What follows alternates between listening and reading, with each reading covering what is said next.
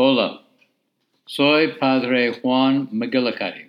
Soy uno de los sacerdotes redentoristas trabajando en la parroquia de la Inmaculada Concepción en el Bronx, Nueva York. Hoy es el jueves de la 28ª semana del Tiempo Ordinario y la memoria de San Calixto. Escuchar es la llave para aprender y crecer como un ser humano, y especialmente como un discípulo de Jesucristo. En este Evangelio, los líderes religiosos de los judíos rehúsan escuchar a Jesús otra vez. Jesús los compara a sus antepasados, que rehusaron escuchar a los profetas. Los profetas proclamaron la verdad en su época, y la gente, especialmente los líderes, rehusaron escucharlos.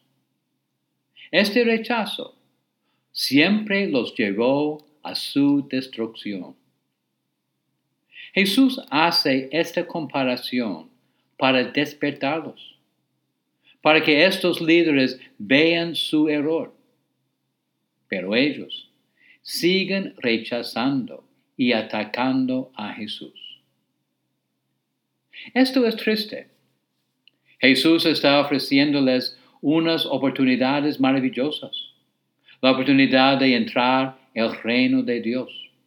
La oportunidad de conocer a Dios íntimamente. Y la oportunidad de tener amistades mejores con los demás. Pero todo empieza por escucharlo.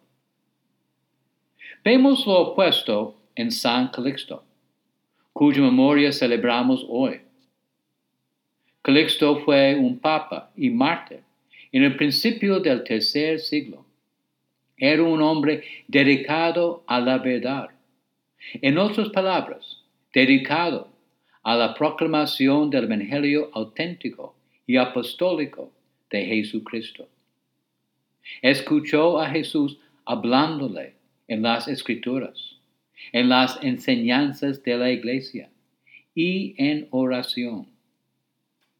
Debido a esta dedicación, soportó ataques de los paganos y algunos dentro de la Iglesia.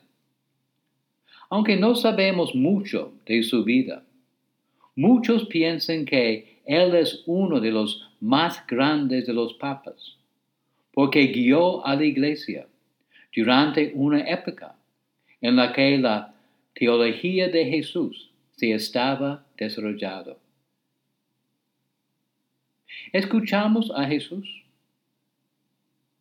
¿Rehusamos a escuchar cuando nos llama a hacer algo difícil, como amar a todos, aun nuestros enemigos? ¿A perdonar? ¿O dar más tiempo a otros? ¿Ofrecer nuestros servicios a la comunidad? ¿O otra cosa? ¿Estamos dedicados a la verdad? ¿O decidimos y escogemos lo que vamos a creer? Al pasar este día, vamos a pedir a Jesús que Él nos ayude a siempre, todos los días, a escucharlo.